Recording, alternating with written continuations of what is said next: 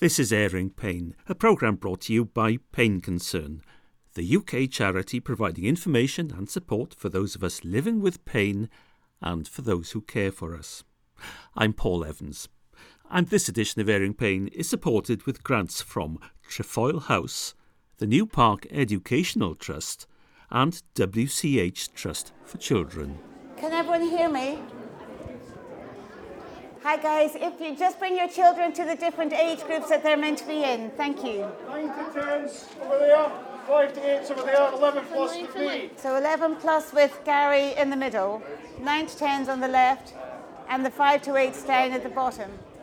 In March this year, that's 2022 at the time of recording, SNAC, that's the Scottish Network for Arthritis in Children, brought together families affected by juvenile idiopathic arthritis, or JIA, and some of Scotland's leading paediatric rheumatology experts for a weekend at Crieff Hydro Hotel in rural Perthshire. So SNAC chairperson and co-founder Sharon Douglas welcomed 23 families, including the parents of 23 children between the ages of 5 and 14 who have JIA, and their 2 to 14-year-old siblings. It's been so nice to be back and welcome everyone. Many families have been booked on this weekend for 2 years, and it's so nice that we finally got back at Crieff and running our family weekends again. I think this is about our 13th weekend, so it's been nice to keep that tradition going, and I hope everyone has a wonderful time. The main thing is that we all meet people, we chat, we find out more about GIA, our kids give each other tips, the kids will get some fun, but they'll also meet other children like them, and they'll know that they're not the only child with arthritis, which is, for me, the main aim of the weekend. That they make some friends, realise it's not only me, but also meet their clinicians and hospital staff in a friendly, relaxed environment, and make sure that you sit with the clinician at lunchtime or anyone else. Just they're here to have a weekend with us too, and they normally feel in the clinic it's so rushed and it's so busy, so it's nice to have time to just chat with families over lunch and everything else, and nice for your children to see them in a different setting. So if you recognise your rheumatology professional here at the weekend, make sure you say hello to them. So we're even more grateful for them for their time this weekend and putting the programme together, because although the SNAC committee can do lots, we can't actually do the education part, because all of the SNAC committee are parents with JIA, so we all know what it means to have a child with arthritis. But what we can't help with is the education part, so it's so vital that they come and help us with that. So our main aim for this weekend is for the kids to have a ball and to meet others, and for you guys to do the same. Did you like me? Yeah. Did you like me? What are you doing? Laser tag. So how's that work? So you've got these guns and you have to reload and you have to shoot like the other team. And it's like really fun because you get to like run around and you get to like shoot everybody. But it's just pretty much really fun. So what team are you on? I'm Team Blue, definitely. Team Blue. And Team Blue are winning? Not so sure about that, but we'll see. I think we're really good though, because, you know, we can run much faster. Are you enjoying yourself? Yes, I am enjoying myself very, very much. Good. See you later. See you later. There are many ways to have a ball, and laser tag is just one of them. Those activity sessions were integral to the form of the weekend. For the educational components, the group was divided 4 ways by age. So the parents, the 5 to 8-year-olds, the 9 and 10s, and then the 11 pluses. Each group had its own age-appropriate workshops delivered by specialist clinicians. The parents' introduction to JIA was given by Julie Duncan. She's one of the general paediatricians in NHS Lothian District General Rheumatology Clinic and also in Edinburgh. Juvenile idiopathic arthritis means that you've got inflammation in your joints occurring before your 16th birthday. The idiopathic means we don't know why some children get it. We know that there's some trigger factors, some infection can trigger arthritis, some people have got a genetic susceptibility, but we don't really know why one particular child will develop arthritis at any given time. And then the arthritis is pain and swelling within your joints. And it has to be there for at least 6 weeks, because children can get swollen joints because they've injured themselves, or they've had an acute infection and they get a bit of a swollen joint that might just last a couple of weeks and then settle down. And it's also excluding other causes of joint swelling. So some children who might have a condition called haemophilia, you can bleed into your joints, so that could cause swollen joints, or you can get infection in your joints and that can cause them to be swollen. So there's other reasons that you can have swollen joints.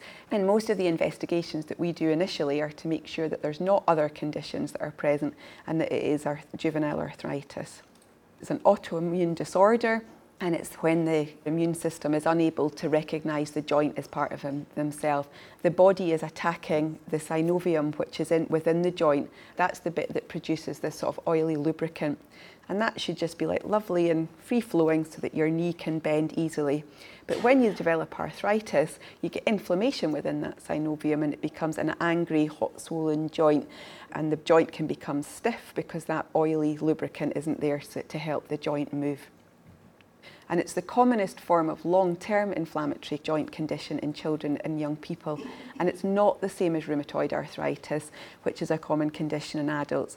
Children present differently. What's going on within their joints and their body is also a different process. And it occurs in about 1 in 1,000 children. And there's different descriptions that we give to JIA. Some children just have a few joints. Usually we describe it as children with less than 4 joints, sort of maximum 4 joints, and this is known as oligoarticular. If within the first 6 months they have 4 joints, but after that they go on to develop more, we talk about extended oligo. If they've got lots of joints, which often involves the hands as well as some of the other joints, then they get a polyarticular. Some children, it can be associated with other medical conditions such as psoriasis, and that can either be within the child themselves, or if brothers or sisters or parents have got psoriasis and then the child develops arthritis, we refer to it as psoriatic.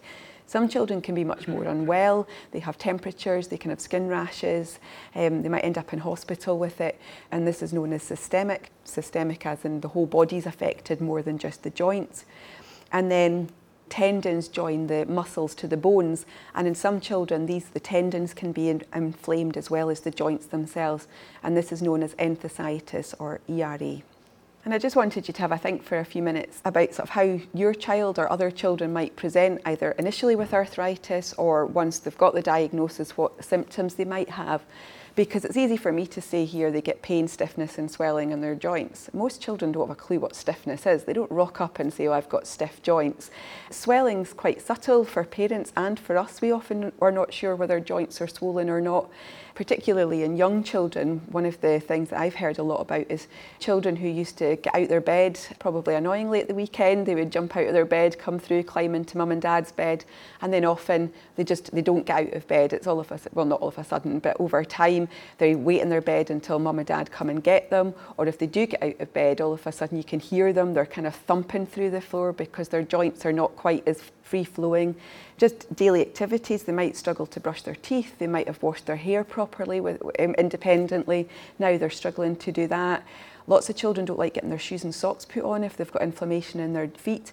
For ages they've been absolutely fine with it, and then all of a sudden they just don't want to put them on. It's a bit of a fight to get them out the door, and especially that's going to be children that you're young sort of toddlers, and it might just be, oh, are they having a bit of a toddler tantrum sort of thing, but actually it's because it's sore, but they don't understand how to tell you that it's sore. It's often something that people don't tend to notice to start with, but once we treat it and they start to get better, that their whole personality changes, but it's so gradual that you don't often notice, and it's only when they get better that you think, actually, they've come alive again, they're much happier, they're much bubblier, much more confident again. We heard from Sharon Douglas, chairperson and co-founder of the Scottish Network for Arthritis in Children, welcoming everybody earlier. So why is there a need for an organisation like SNAC? When my daughter was diagnosed with arthritis when she was at the age of 2, it felt a very lonely time because we didn't know anybody else who had arthritis, and I felt that we were the only people that it had affected. So we went on to a parents' event up in Aberdeen that the hospital staff had put on for parents to find out information about GIA. So we had gone up to that and we met lots of like-minded parents who also felt quite isolated and quite alone. And we chatted with the hospital staff who were able to support us in setting up this network for arthritis in children. So we basically, how it started was we got all the families together, we did an email mailing address, and then we just asked people, would the network be helpful? And do you think that it would help other parents and your children to realise that they're not alone and that we could work together? So, and what we did was all done by asking the parents what they felt would be helpful. So we do events, as you know, and information days. Education is key, but really I think it's just children and parents to meet other families living with the same condition. What they say is that when a long-term chronic condition enters a family, it's not just the person with that condition who suffers and has to adapt to it. The unwanted guest has to be dealt with by the whole family. And actually that's probably the key to what SNAC does. In fact, every event that we do, we always have parents and siblings. We never just keep it for children with arthritis. The whole family is involved. We are Laura and Jamie, and we're here with our daughter Sarah, who's 8, who has had juvenile arthritis since she was 3 years old. She was diagnosed with the condition.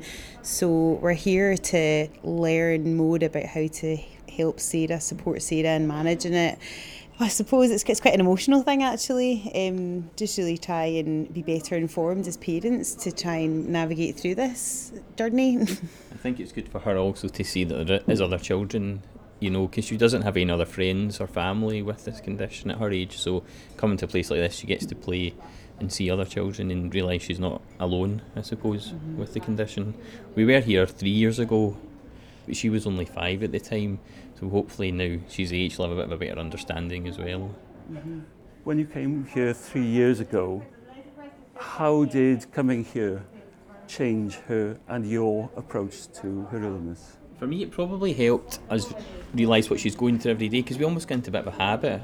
She had a weekly jag, and she would get the weekly jag and go off. But I think she's maybe one of the luckier ones, because we did hear from other children who had to get jags maybe once a day or had a really tough time with it, whereas I think it showed us actually Sarah's maybe one of the more lucky ones at that time. I think because she was so small, it almost just became part of life. You know, when she's been getting injections for so long, it just became part of how things were. But coming, I think last time we certainly learned kind of better coping mechanisms, like around, you know, when she's having her jag, having, you know, a teddy, or the environment that she was in, and, you know, the people that she wanted in the room, like maybe her brother to hold her hand and things like that. So, you know, it was nice in that way, because you also learn a lot from the other parents that are here, because you tell each other stories about what your life's like, and you learn other ways to deal with situations. I actually think that's probably been one of the best things, is chatting to other parents. Though the presentations are all wonderful as well, you know, they're so informative, but you just learn so much from other parents that can empathise with exactly what you're going through. How did you know when the condition started, when Sarah was 3? How did you know that something was going on? Oh, it took a long time to get a diagnosis. She had pain in her ankle, it was swollen, it was red, it was hot. Sometimes we would go to the GP because she was complaining of a sore ankle, but when she was in the doctor's surgery, they'd be, you know, twisting her ankle around, moving, and it wasn't sore, so it wasn't maybe flaring up. So they would send us away, and we weren't really sure, because we knew she wasn't making it up as such, but it was very strange how one day she was in agony, you know, she was screaming pain, but the next there was nothing at all, no pain. So it did take a wee while, a good kind of couple of months before we kind of got to the bottom of that initially. At one point we went to A&E because it was so bad. The GP couldn't do anything apart from, say, give her paracetamol, give her ibuprofen. They didn't know what was going on. We went to A&E, they scanned it, they said there's nothing mechanically wrong with her ankle. So this journey started, and like you say, it took a few months. But she was getting to the point where she was lying in bed, the weight of the duvet on her ankle was making her cry because it was so painful, and it was just getting worse and worse. She couldn't run at nursery, she had to sit with a chair out in the playground. We had to carry her lots of places or use a pram as it got worse. And then finally we got a diagnosis which was very emotional. We did not see it coming at all. Yeah. Okay, well, for a 3-year-old to be diagnosed, I suppose, with arthritis, it's not something we would ever have really expected. I suppose it kind of opened up a bit of a new world. Was there any relief to get a diagnosis? There really was, because to get that, okay, we know what it is, although it was quite devastating, it was a good thing in that we knew that it meant we could then move on and look at the treatment options.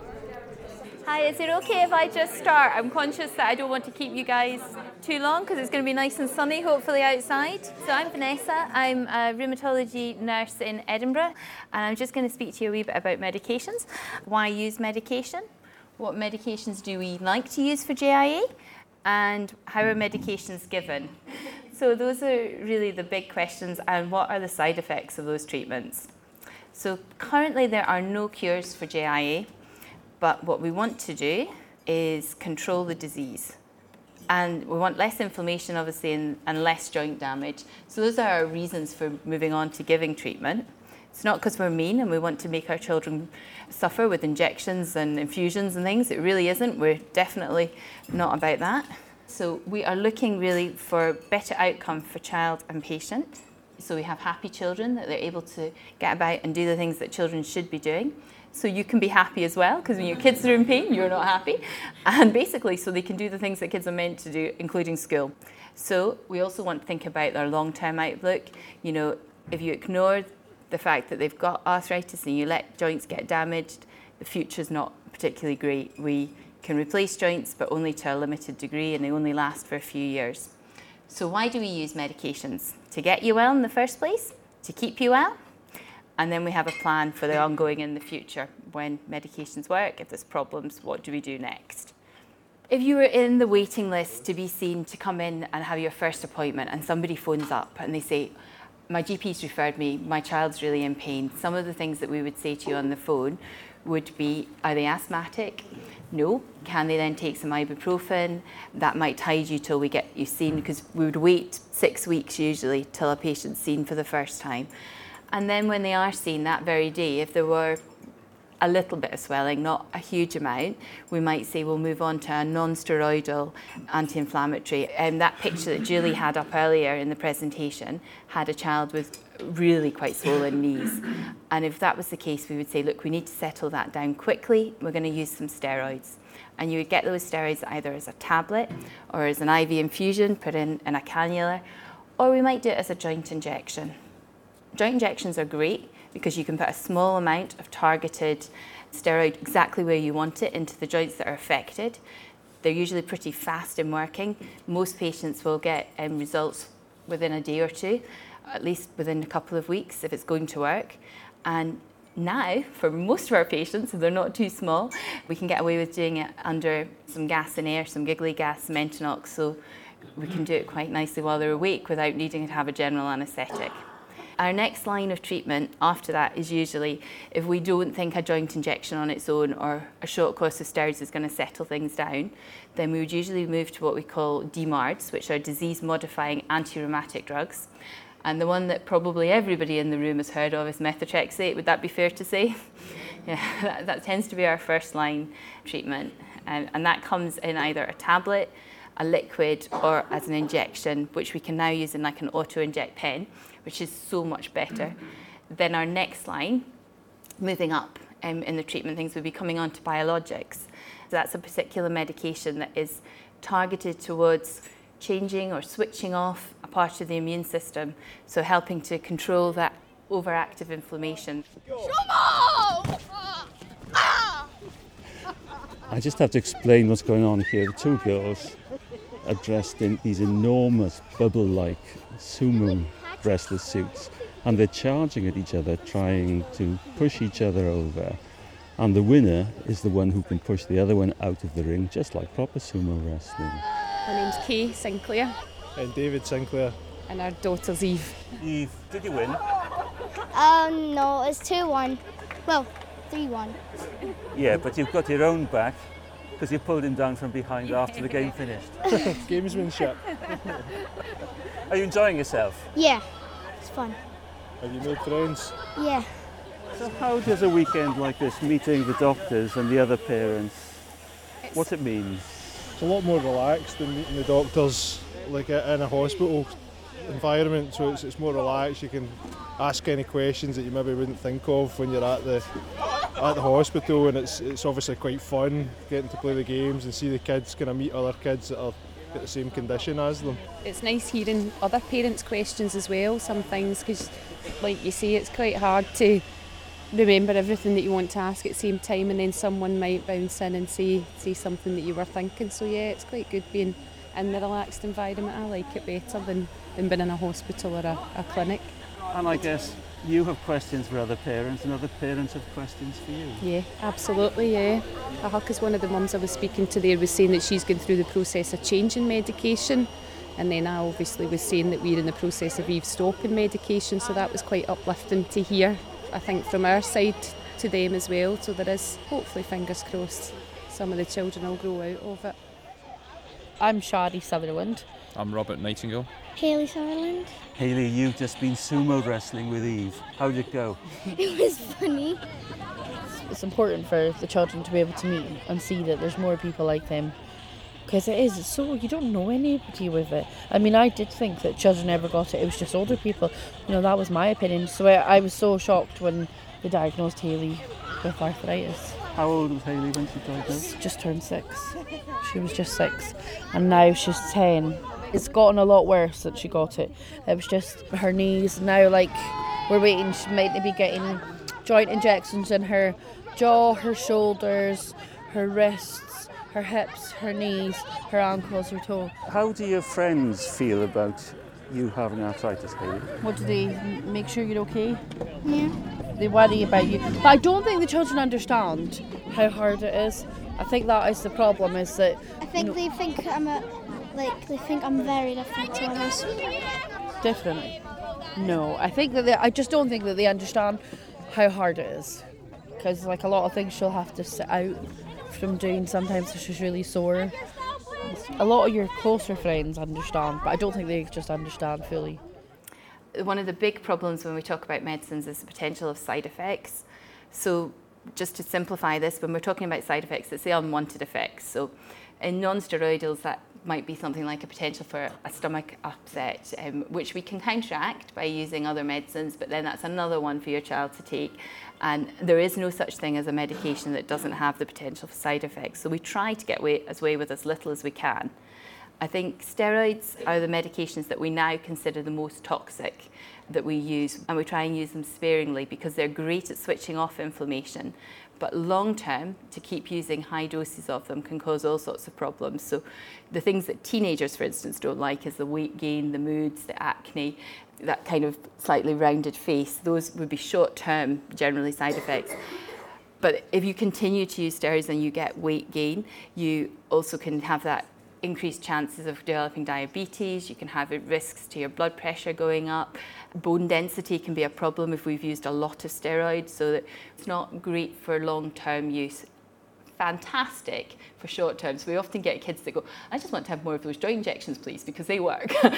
just get that over and done with, and then we can move on. But long term, we can't keep doing that. So we couldn't keep treating a knee with arthritis every 2 months with another joint injection, for instance. If it kept coming back, we have to move on to other treatments because we can't stick at steroids. For biologics, each one has a slightly different function and each one works in a slightly different way. So some of them will switch off certain parts of your immune system. The anti-TNFs, we're aware that children shouldn't have things like piercings while they're on them because they might not heal up so quickly. So whilst you wouldn't think of that as a traditional side effect, you know, you're talking to teenagers that want to go and get their nose pierced or want to do things, and you're like, oh, here's another drawer for having this chronic condition. I can't go and do what I want to do. For most of them, they laugh and they say it's not a problem, but we'd ask them not to drink non-pasteurised milk or eat smelly cheeses and things, and you're like, yeah, that's not an issue for most of us. But I always remember one boy who was, I think, 12, and I asked him what his favourite food was, and it was lobster. So I was like, okay, you have a more expensive taste than me, but in a different league slightly. Hello everyone, my name is Alison Ross and I'm a nurse that works in Aberdeen with children with arthritis. And this afternoon we are going to look at coping mechanisms with juvenile idiopathic arthritis. But I know not everybody here has arthritis. You either have a brother or sister that has that. Is that right? Yeah? Okay, so we'll talk a bit about that as well. So, how does arthritis affect a young person? So it's your own immune system attacking your joints. And we don't know why. It does something strange like that. And the symptoms are you're stiff especially in the mornings. It's really hard to get going and it's really at your most sore. We know there's swelling and tenderness at the joints. Some people have a rash, depending on what type of arthritis you have. Most people have some type of pain, and some people have restriction in their movements. Maybe they've got a stiff arm or stiff elbow, stiff ankle with that. Sometimes some people feel a bit irritable and angry and feeling a bit sad and whiny. But most of us feel like that. That's not unique to children with arthritis. So why do we bother treating arthritis? Well, we want everyone to have healthy joints. The idea is if you're affected by arthritis when you're little, when you grow up, you can do everything that you want to do. You're pain-free, you're comfortable, you're growing, because we see some children that are really small with arthritis, and as they get older, I've been in the job 12 years, I've seen 2-year-olds that are now 14, so we see them right through their whole growing spell, so we want that to do well. So we all know that our brothers and sisters, or you yourselves, take medicine. So the medicines can sometimes be tablets. The medicines can sometimes be an infusion in a vein with that. And a lot of people take injections, all right? And we know that a lot of the drugs have side effects. So you maybe feel a bit sick. You feel a bit grumpy with it. You can have increased infections, coughs and colds with it. It come around a bit more frequently. And we do this funny thing, we do these blood tests quite a lot. I'm sure the people who've got arthritis are sick of having blood tests, but it's really important that we do that because we need to know that inside everything's working okay. So what do we mean by inside? So we're talking about your liver and your kidneys are all working properly. So we can do that, we're looking at a blood test. Sometimes the treatments can lead to lots of anxiety because we do a lot of needles in rheumatology, don't we? We do a lot of needles. I wish we didn't. What helps with coping with taking medications? Be open and honest with the doctors and nurses that are looking after you. And we've looked after lots of boys and girls over the years. And we've heard lots of stories of people doing different things. We've had people saying, I take my medicine, well, actually I don't, I actually spit it out. Or I say I take it and then I hide it in the cupboard in the bedroom. We've had a few people who've had a stash of medicines in their bedroom. Or people say, well, we just pretend that we take it and we don't let on to anyone. So, everybody's different and they are hard medicines to take. And it's always good to go back to the doctors and nurses looking after you and say, this is really hard for me to take this, and give a reason why, and we'll try our best to help you. All of the doctors will give you some sort of choice in your medication as to how it's taken. So it might well be that what works well for you is an infusion, but you can have a choice if you can have it in a drip or you can have it as an injection. Not many of them come as tablets, but there is some choice with it. Also, how frequently you can have it. So you can talk about what works for you. Some people say, I can't stand needles, but I can take the actual drip going in. I don't find that sore. And some people are like, oh no, I don't want to spend all that time in hospital, half a day having an infusion or 2 hours of my life. I don't want to do that, no. So we've got lots of wee tricks that we use. I don't know if any of you use numbing creams and you get anti-sick medicine against methotrexate. We use Buzzy, a little device that can help with injections to stop it being so sore. And there's this funny thing called meditation techniques. And some people that take some medicines, they look a little bit different for that time in their treatment, maybe a year or 2 years. And the ones that do that tend to be the steroids. And the way that you look different when you take the steroids doesn't last. Once you stop taking it, it fades away all the symptoms. Sometimes some people have a slightly chubbier face, they can feel more grumpy with it, they put on a bit of weight, but that comes off again and people look different. So what helps? We're always on about being active. And that's what's great about this weekend, isn't it? Everyone here is really, really active. You've all been out doing Laser Quest? Yep. Before lunch? Fabulous. Good. And you need to take time to learn what works for you, because I'm not sure everyone was able to do Laser Quest today. Am I right in saying that? Maybe somebody went off to do some different things? Yeah. And stay active might be low impact exercises. So it might be something like swimming. I don't know if some of you like to swim. That's really important for your arthritis. Maybe you do yoga or meditate with it. Has anybody here, pop up your hands, do you use any apps on your phone that help with keeping fit? Have you heard of the Fit On app? It's a free app. You might want to have a look after this session that helps you do exercise at the level that your fitness is at. It's not designed for an athlete that's running lots and lots and lots of miles or doing athletic things. It might be something you want to do. And something all our physios say as well is we don't want you doing boom bust exercises. So things like, great, I'm going to go out today and I'm going to cycle my bike for 4 miles and then I'm going to run in with a dog and do this. And then for the next 2 weeks, you're not able to do anything. That's not helpful. We have to remember that physiotherapy is a treatment in arthritis, but it targets specific joints. So we don't send everyone away to do physiotherapy. It might well be you've got a bad knee and maybe the muscles here are a bit not as pronounced as they would be in matching the other side. So the physio does specific exercises for that. So coping with emotions, keep the lines of communication going. I know you're all looking at me thinking, when is she going to end? And it will be soon. So it's good to talk to your friends and family and meet all these people here today. Take time to relax. Take breaks from the screen. Lots of people spend a long time on their phones or their iPads. Remember, everyone is different. None of us here today, with the exception of 2 young ladies who look alike, I've noticed, everybody looks different. Everyone has good and bad days. And be kind to yourselves. My name's Kirsten.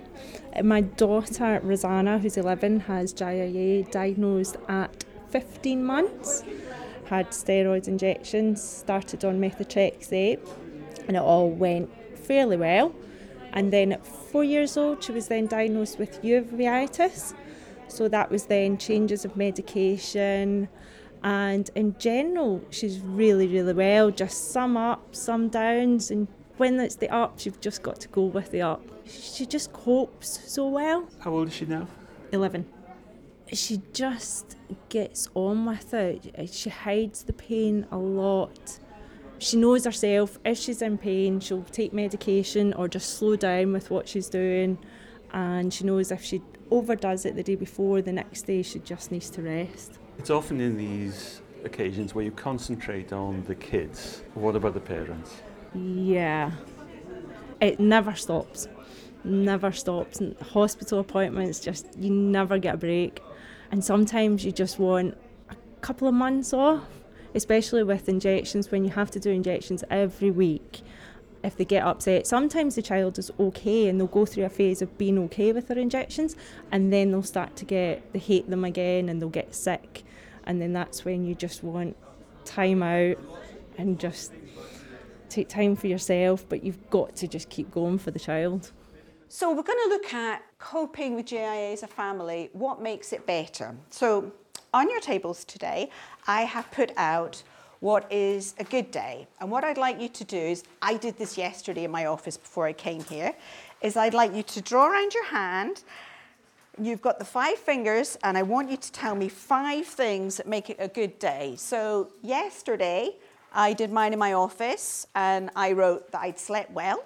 So that's a good day for me. It was sunny weather, even better day for me. I'd exercise outdoors. We had our favourite meal for tea, and I felt happy with life. So that was 5 things. So see if you can do that. There's no rush, and we'll go around and have a chat about that. But then my life's not perfect. I have bad days. Look at my bad days. So I thought about what was a bad day, which wasn't that far away. I think it was a Tuesday of this week. So I slept badly. I'd sore feet because I'd done a lot of walking with my dog. I was feeling a bit grumpy because I was a bit tired. There was no milk in the fridge when I got up in the morning. It made me very upset. And we had a fallout over it as well. So my life is not perfect. So we're just looking to see what would a bad day for you. And when we look at what everybody does, we can come together as to how we think we can make things better. So on your other page, we have things to make it better. I didn't write the title on it because you might want to write a different title on it. So I thought about my bad day, and I thought, what actually made me better? So there's no rights and wrongs with this. There's no marks for spelling or anything else that's there. We want to know what you think.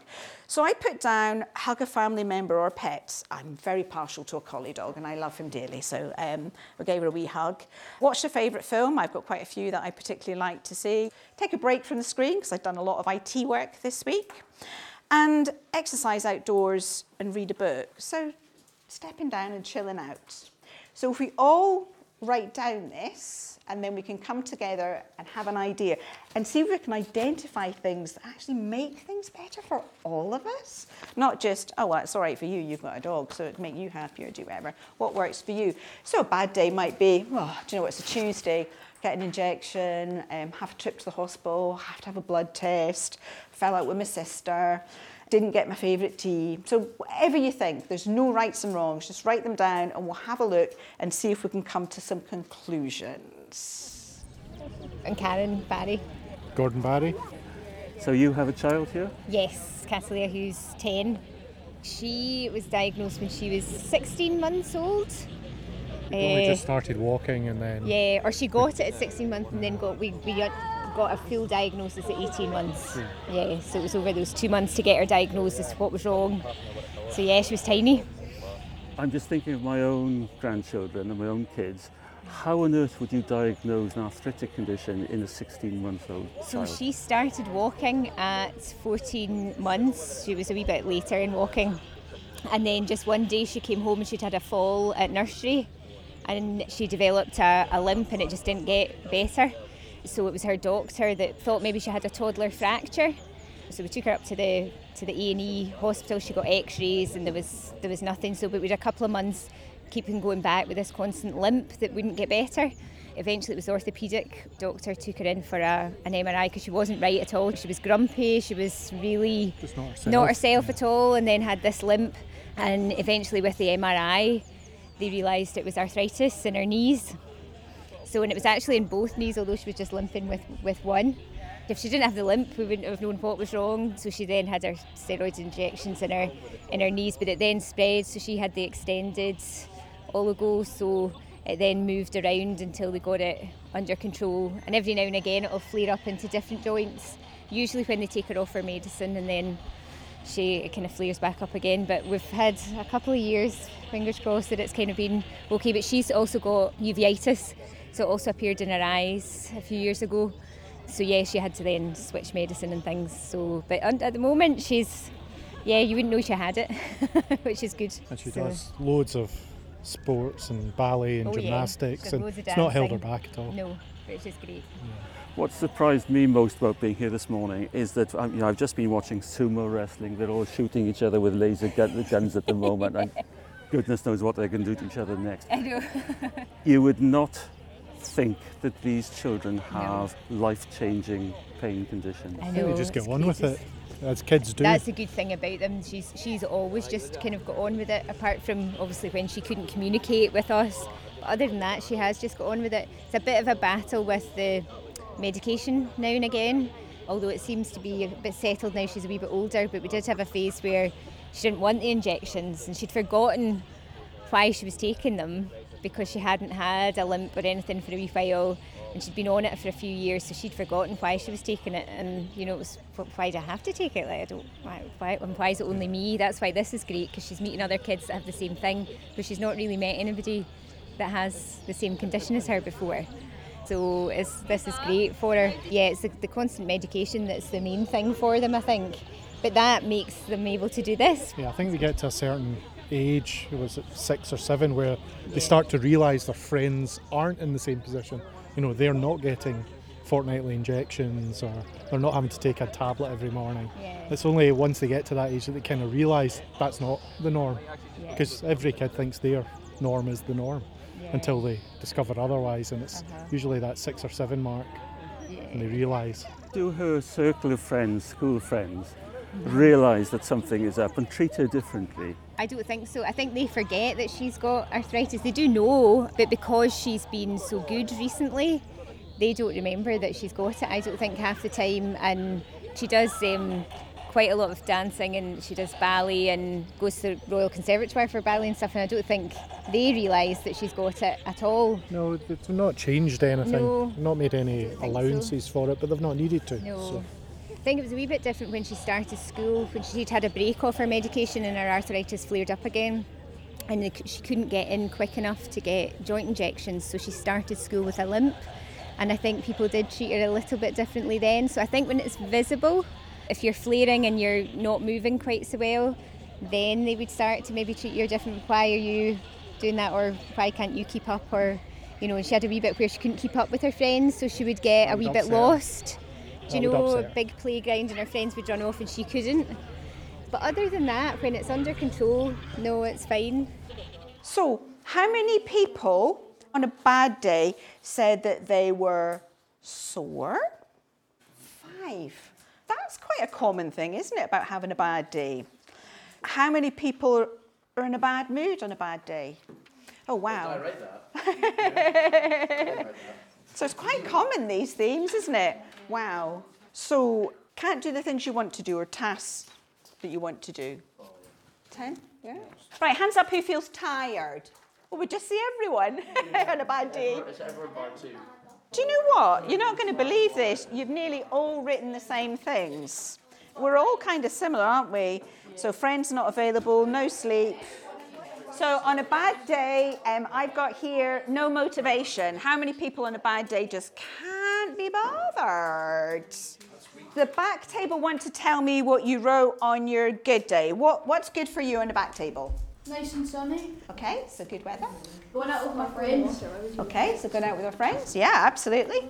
Any ideas in the back table? Football. Football, yeah. We've got sport here. So we've got favourite food. We've got Pop-Tarts for breakfast. Better than my milk that wasn't in the house, isn't it? Yeah, definitely. Pop-Tarts for breakfast. Playing with friends. A warm day. Listening to music. Favourite dinner. Sunny days. Playing with friends. Spending time with my dog. Favourite films. Slept well. So looking through all the comments about what can make it better, there's definitely, I can't pick out from any of these who has arthritis and who doesn't. We all think and feel the same, whether we do have something wrong or not. So if we look at things, we all like to sleep well, we all like nice weather, we all like friends and to be popular and to be liked and to be with people. And we also like our space as well, because people have written time to say, I want to be on my own. People like music. Well, there wouldn't be a music industry if we didn't, would they? So obviously people like that as well. So we can conclude that we're actually not that different. I'm Tammy Fraser and this is Tim Fraser. Our son Sam has GIA. We're from the Shetland Islands. As far north as you can possibly go in Scotland. We're the second most northerly island in Britain, an island called Yell. Sam didn't really know anybody his own age with arthritis, so it was a way for him to kind of see that he's not alone. It's not just him, there is other kids his own age that suffer with the same thing. As parents, it gives us a chance to speak to other parents and find out their experiences of just having a kid with GIA, whether it be medication or just day-to-day living. Our uniqueness of how we're able to get treatment for Sam because of where we live, it's a bit different and it just gives another perspective, I suppose.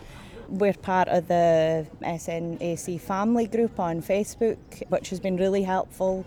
If we've ever had any questions, we can put it on there and parents are really good at responding. And our local health centre, our local practice nurse has been excellent because she's done extra training with the nurses in Aberdeen so that we can get information from her rather than having to go to Lerwick or go to Aberdeen. She's been brilliant because without her learning how to work the injections and things that we give Sam, we would have had to go to mainland Shetland to get training at the hospital and would have had to go 3-4 times for them to see us giving Sam injections to make sure we were doing it correctly. Whereas with Rosemary learning how to do it and how to show us, we can just literally nip across the road to our local health centre and it's taken 5 minutes, whereas if we'd had to go to Lerwick it would have taken the most of a day. She's been brilliant. Mm-hmm. In you come. If you want to put anything, just put on a chair or a table. Hand gel, anyone? Hi everyone. Hi. Archie, where's your badge? Oh, you got it already. Do you want me to help you put it on? Yes. What's your name again? Rebecca, that's right. I'm Jo Walsh. I'm one of the paediatric rheumatologists based in Glasgow, but working as part of the SPARN network. What is SPARN? So SPARN is the Scottish Paediatric and Adolescent Rheumatology Network. It's a managed clinical network that was started at the same time as SNAC, actually, in 2009. And it's how we manage to look after young people across Scotland with arthritis and other rheumatic conditions. Whether you live in Shetland or deepest Stranraer or in the Central Belt, will have the same access to care and specialist treatment wherever you live in Scotland. And that's one of our major clinical goals for SPARN. Now on this weekend, I've talked to people from all over Scotland. I talked to a couple and their children from Shetland yesterday, who are the only people on the island who have GIA. How do you in SPARN sort of give them an equal treatment? There's many ways that SPARN can help there. So they have access to the team in Grampian. So they have clinical staff, a nurse, doctor, physio and OT and access there. But I guess if you do live on Yell, which is as far north practically as you can get, you have to accept you have to travel there. But we use video as well to keep in touch with patients. Our nurses are open to emails and phone calls, so they are getting good access to care, albeit they have a distance to travel for whatever they do in life. And we have the same approach for other young patients using the network centres, of which there are 14 in Scotland, each having a paediatrician with an interest, with specialist contacts with a rheumatologist. Now, another thing about this weekend is parents are meeting their practitioners in a social context. And I guess it makes a huge difference. Yeah, I mean, Scotland's a small country when it comes to networks, and the whole Sparn network knows each other. And with that, we bring a certain personalised medicine for our young patients and their families. And I think that is a lovely relationship to have. SNAC helps us with that, and our close collaboration with SNAC is paramount to the work we do. Another thing I notice is that their pain is invisible. These kids don't look ill. Yeah. So Paul, you're quite right in your observation. Our aims of treatment for these young people is to ensure that they're able to do the same as other children and young people without arthritis. And as we saw when we're seeing our patients in groups, it's difficult to know who's got arthritis and who hasn't, which means our treatments are working, whether it be medicines, psychological support, physiotherapy, occupational therapy, and all the modalities that we use. So our aim is to have young people, albeit on treatment, but in remission of their condition, so they're not experiencing the pain, swelling and stiffness seen in active joints. Some of the parents talk about their children developing JIA at 15 months. How do you spot that? You're quite right. Young people do get arthritis even from the age of less than 1 year. In some ways, it's easy to spot because a child may not want to pick something up that they were previously picking up, or stop walking, or walk with a limp. So it's quite easy in the young ones to pick it up.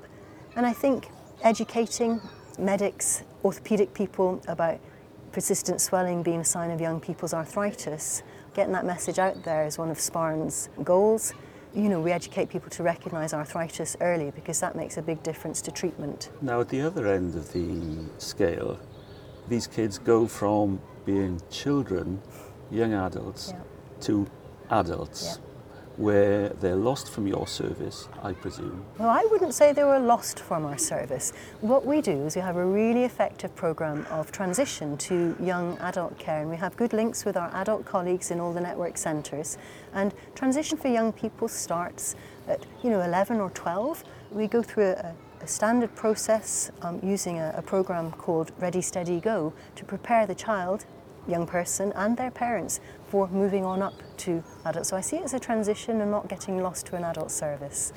And do the adult services work well with you? Colleagues in each of the network centres who are interested will take on the young people with JIA because it's a different type of arthritis to adult arthritis, and they'll always have JIA throughout their life.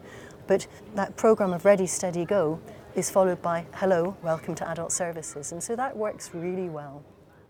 Today, we're going to be thinking about how we treat JIA and make it better, all right? Who takes any medicine for JIA? Whoa!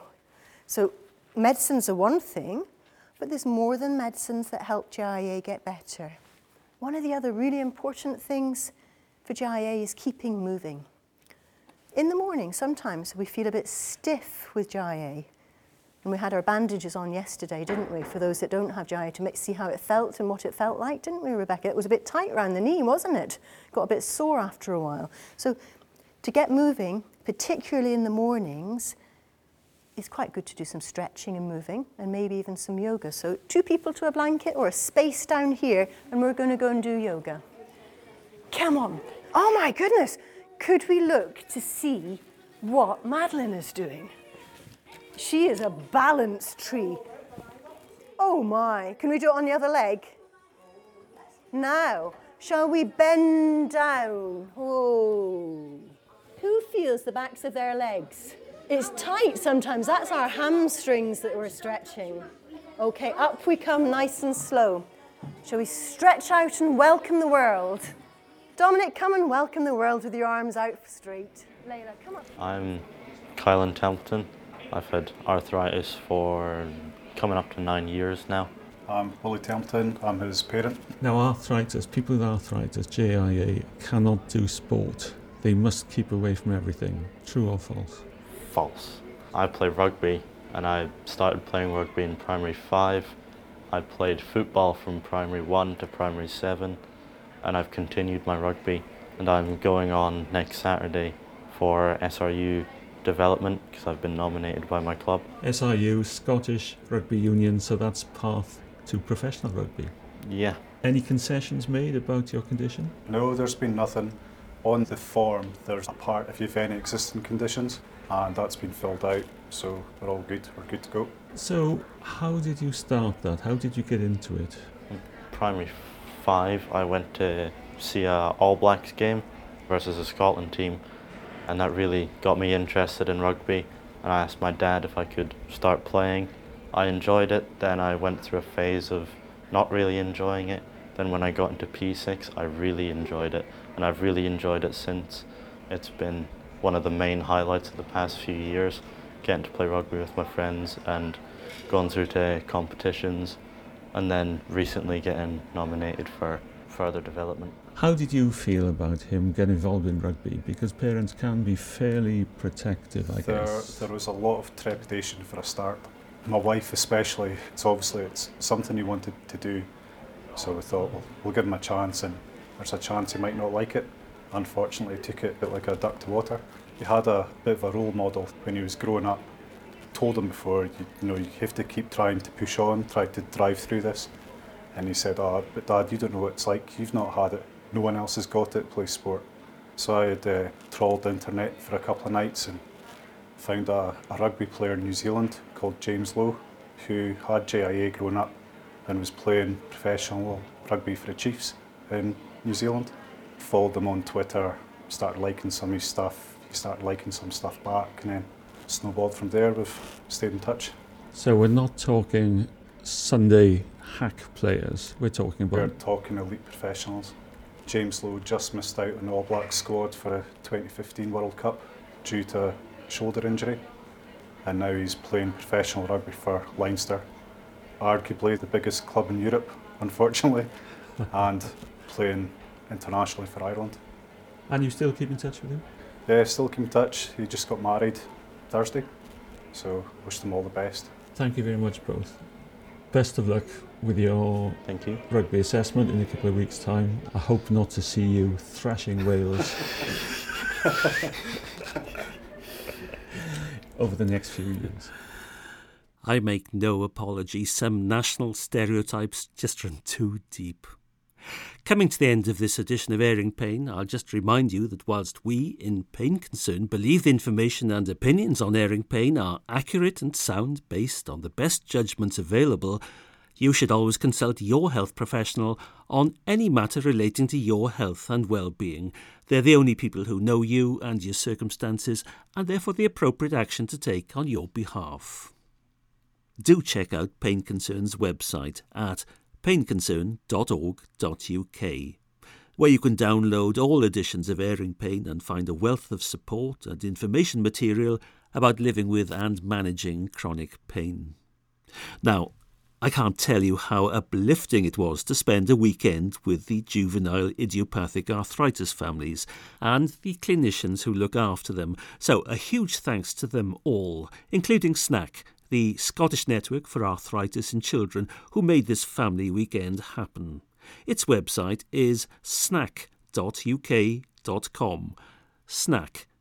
snac.uk.com. It really is an excellent place to find out more about JIA, and not just for those living in Scotland. Thanks also to the professionals in SPAN, that's the Scottish Paediatric and Adolescent Rheumatology Network, who gave up their time to be with their patients and families over the weekend. And their website is span.scot.nhs.uk, and SPAN is SPARN. It's another excellent resource for information and support. Sharon Douglas, chairperson and co-founder of SNAC, opened proceedings on the Saturday morning.